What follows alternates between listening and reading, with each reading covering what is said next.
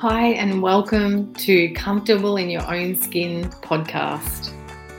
I'm Andrea Gullick, speaker, writer, and international mentor. Together, we're going to walk the path of becoming comfortable in our own skin by seeking radical honesty with yourself, making conscious choices, and living a life on point. And the only way you can live a life on point is to be comfortable in your own skin. And the only way to become comfortable in your own skin is to begin to ask why you're not already. Maybe it's untethering from family stories, from generational patterns. Maybe you've had encounters with trauma or hardship. Maybe you've just always questioned, who am I exactly? Irrespective of anything that's happened, anything you have or haven't done, this is a journey of how to just be you, comfortable in your own skin.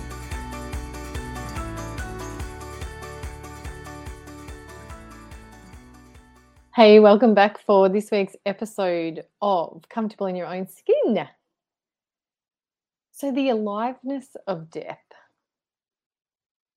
I feel like there's two topics in life that seem to be quite the taboo areas to wander into. Two of those areas where it's kind of almost awkward or uncomfortable or frowned upon to wander into and inspect and tease apart and even be honest and upfront about them. And I think that death is one of those. The other one, I think, is sex. Death and sex. Two things that are happening all the time, all the way around the world. And yet it's like, let's not go there. Let's not be honest. Let's not be open. Let's not be transparent around some of our feelings and experiences with these two topics. And yeah, cool. Sex has its sacredness, doesn't it? It's a sanctuary that maybe we don't need to talk too much about. And yet it really is just a natural instinct. If you boil it right down, it is just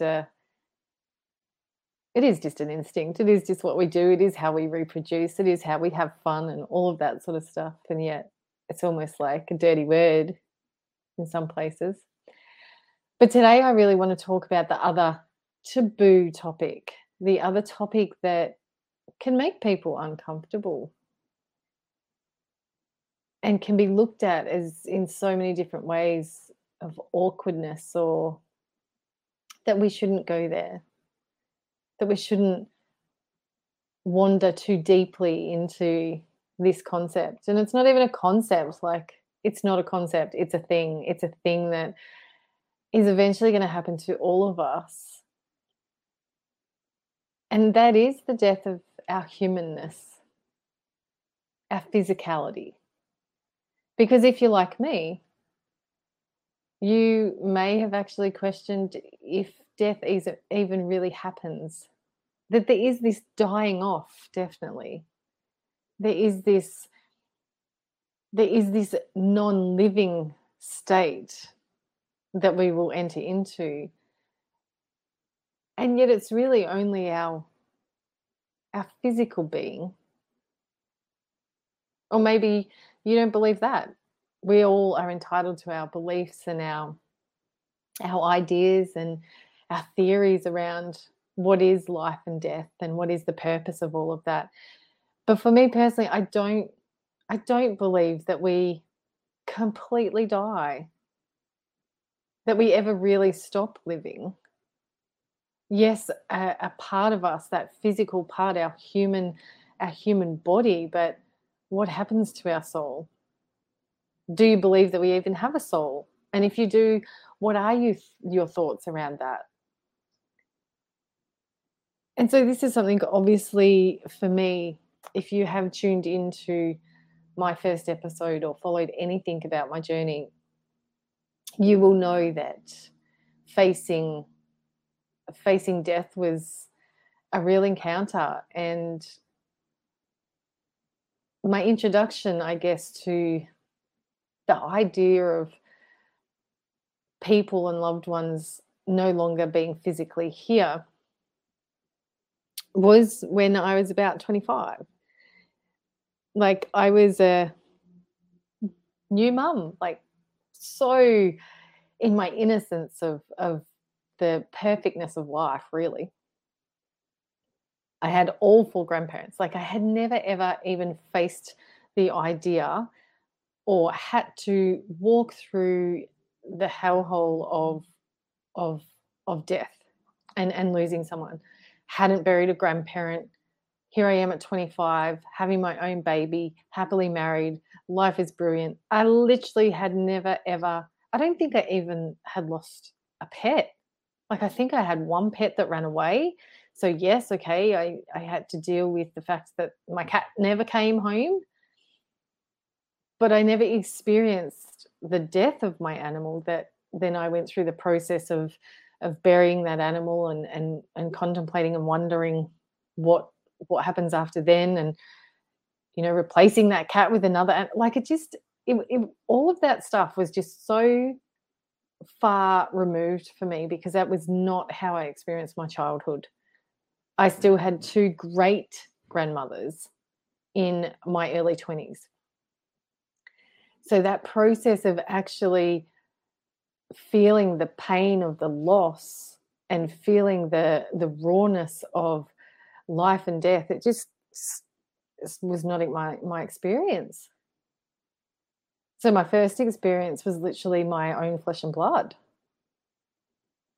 of literally having him in my arms, alive, right there, but with the shadow that just sort of floated around for a period of time of, he may not always be here. And what then? And then obviously being able to get him through that, get him through his illness and into remission, and then obviously cured. Becoming widowed was like, that was the hellhole of life and death, and how quickly it can go from one to the other. Like, how quick your whole life can change. And yet that journey of walking through that hellhole, of the mouth of the fire, like just that everything being an eruption of flames, but realizing that really it is through death that we can really, really embrace our aliveness and become alive in so many different ways, to ignite aspects of who we are that maybe have been just simmering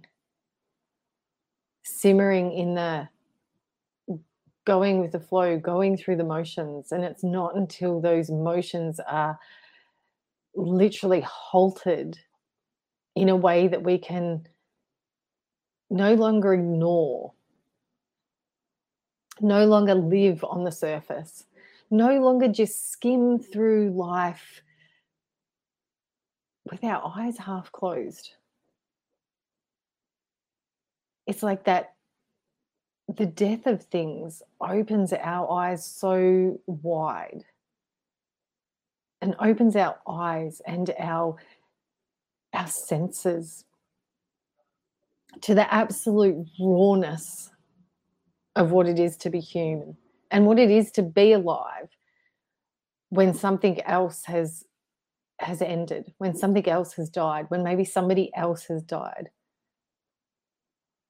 But it's also not just, it's not in the humans that we lose, in the loved ones that we lose. It's not, death is not just about what we would naturally sort of put in a box of, well, that is death and that is grief and And that is the only thing that can be alive or and can die.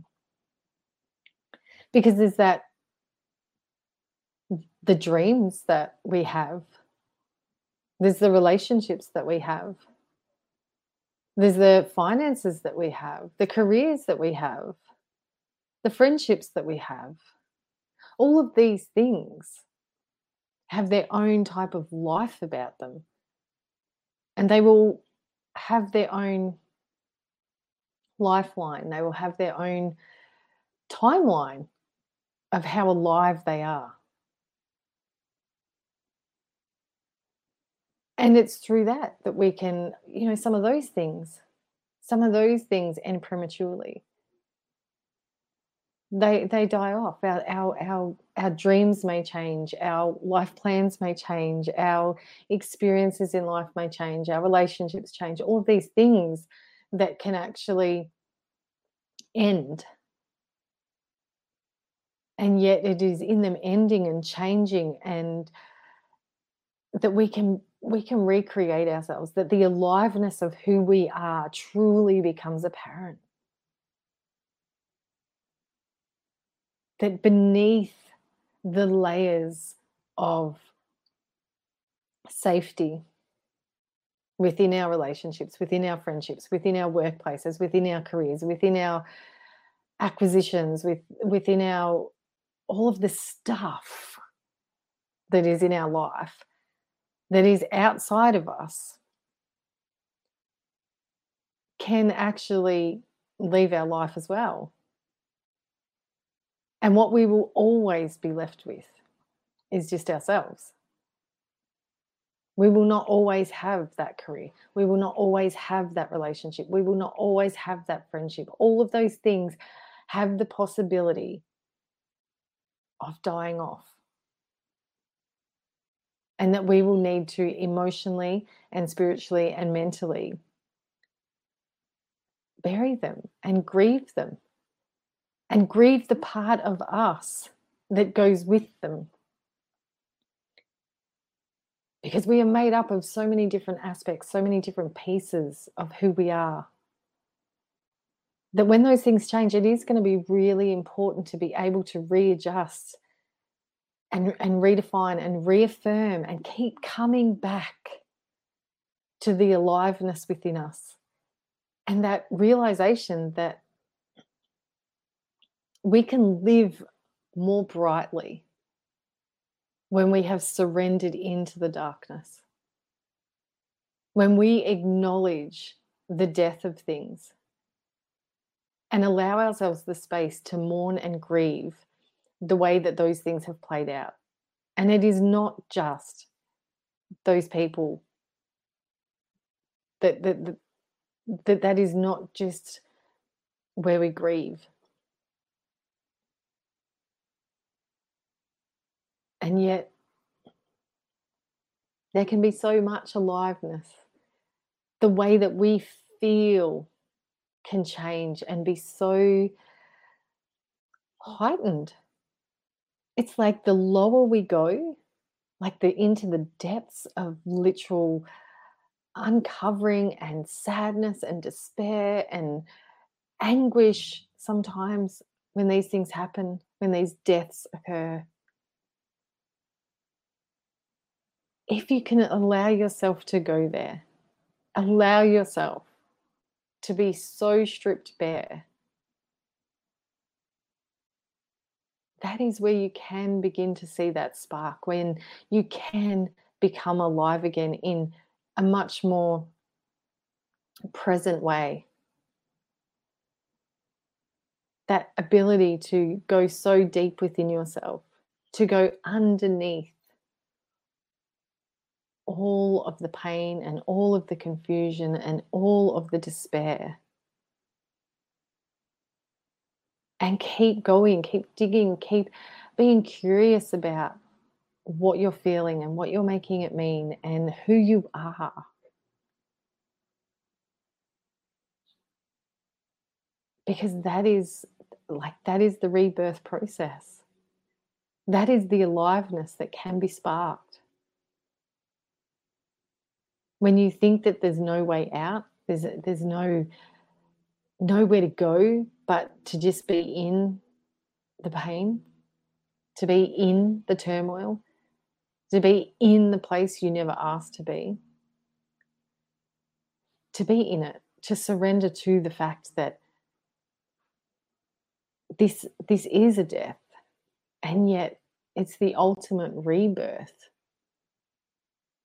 if you allow yourself to go there. If you allow yourself to live more fully because of the experiences, to recognize that it is not the career, it is not the friendships, it is not the relationships, it is not the things out there that you are here to live for, but to awaken and to become alive to the absolute truest essence of who you are. What you are here to step towards, to shine brightly with. All of that is beneath these things that can actually find their way in and out of our life. And that is not to say that we don't have to spend time with the grief and the anguish and the despair, but that there is an aliveness within our experience, and an aliveness that is eternal. And it goes beyond this human body and this human skin and this human skeleton, the very thing that can physically die.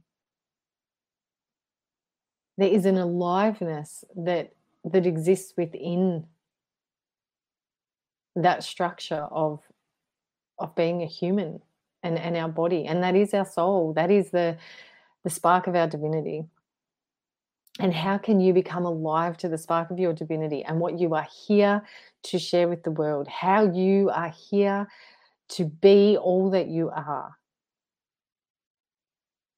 to guide humanity in what it is to be us, irrespective of the layers that can die off, of the external situations and experiences, and that they are not necessarily who we are. They are just the moments and the shit fuckery sometimes that we need to go through. And it is when we can actually begin to recognize how the death of different situations and the death of different life experiences can create an aliveness in us that we never would have got to had we not have experienced the death of that. And I don't mean this in a light and fanciful way, because the dying off of things is excruciating. It does create a lot of anguish and a lot of distress. And yet there is a gift in it. If we're willing to embrace it, there is a gift in all of that. And to become alive to that gift, to come alive to the gift that you are, that the lessons and the learnings have, and to be able to share that in a way that lights up the heart of somebody else, that lights up the soul of somebody else, that lights up the path for somebody else, is the greatest gift we can ever embrace in terms of what the big picture can be about. How do we turn around the very things that feel unsurvivable? How do we look at those things in a way of, show me how to live more freely, Show me how to live more deeply. Show me how to live more congruently. Show me how to live more honestly. Show me how to live more consciously. And it usually is the death of something where we really are forced to take a moment of pause. If we choose to, because we don't have to choose that. Many people don't choose that.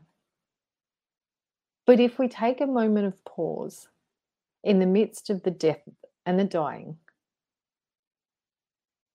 and begin to move through that, it's taboo to actually talk about our suffering, to move through the discomfort and the feelings that maybe we're stuck in our suffering, but share from a place of,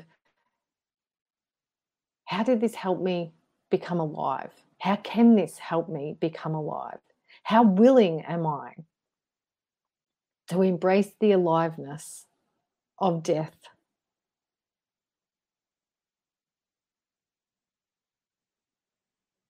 Because we only have our aliveness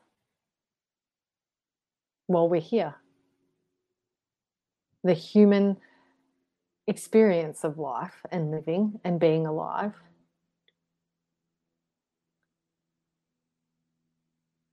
And it is such a precious gift. It is such a precious opportunity to go beyond, to move through, to build on, to recreate, redefine who it is we are and what we're here to be and do and how we want that to play out.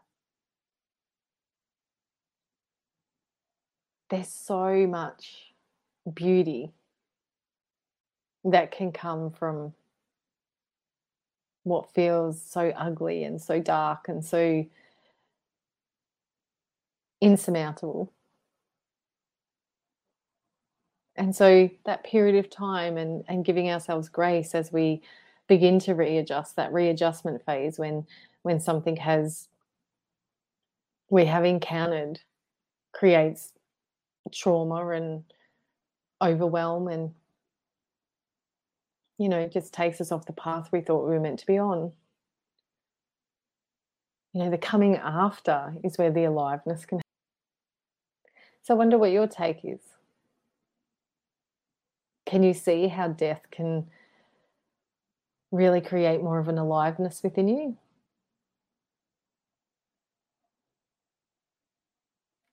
Get curious with it. Get comfortable with it. Because that's what the journey's about.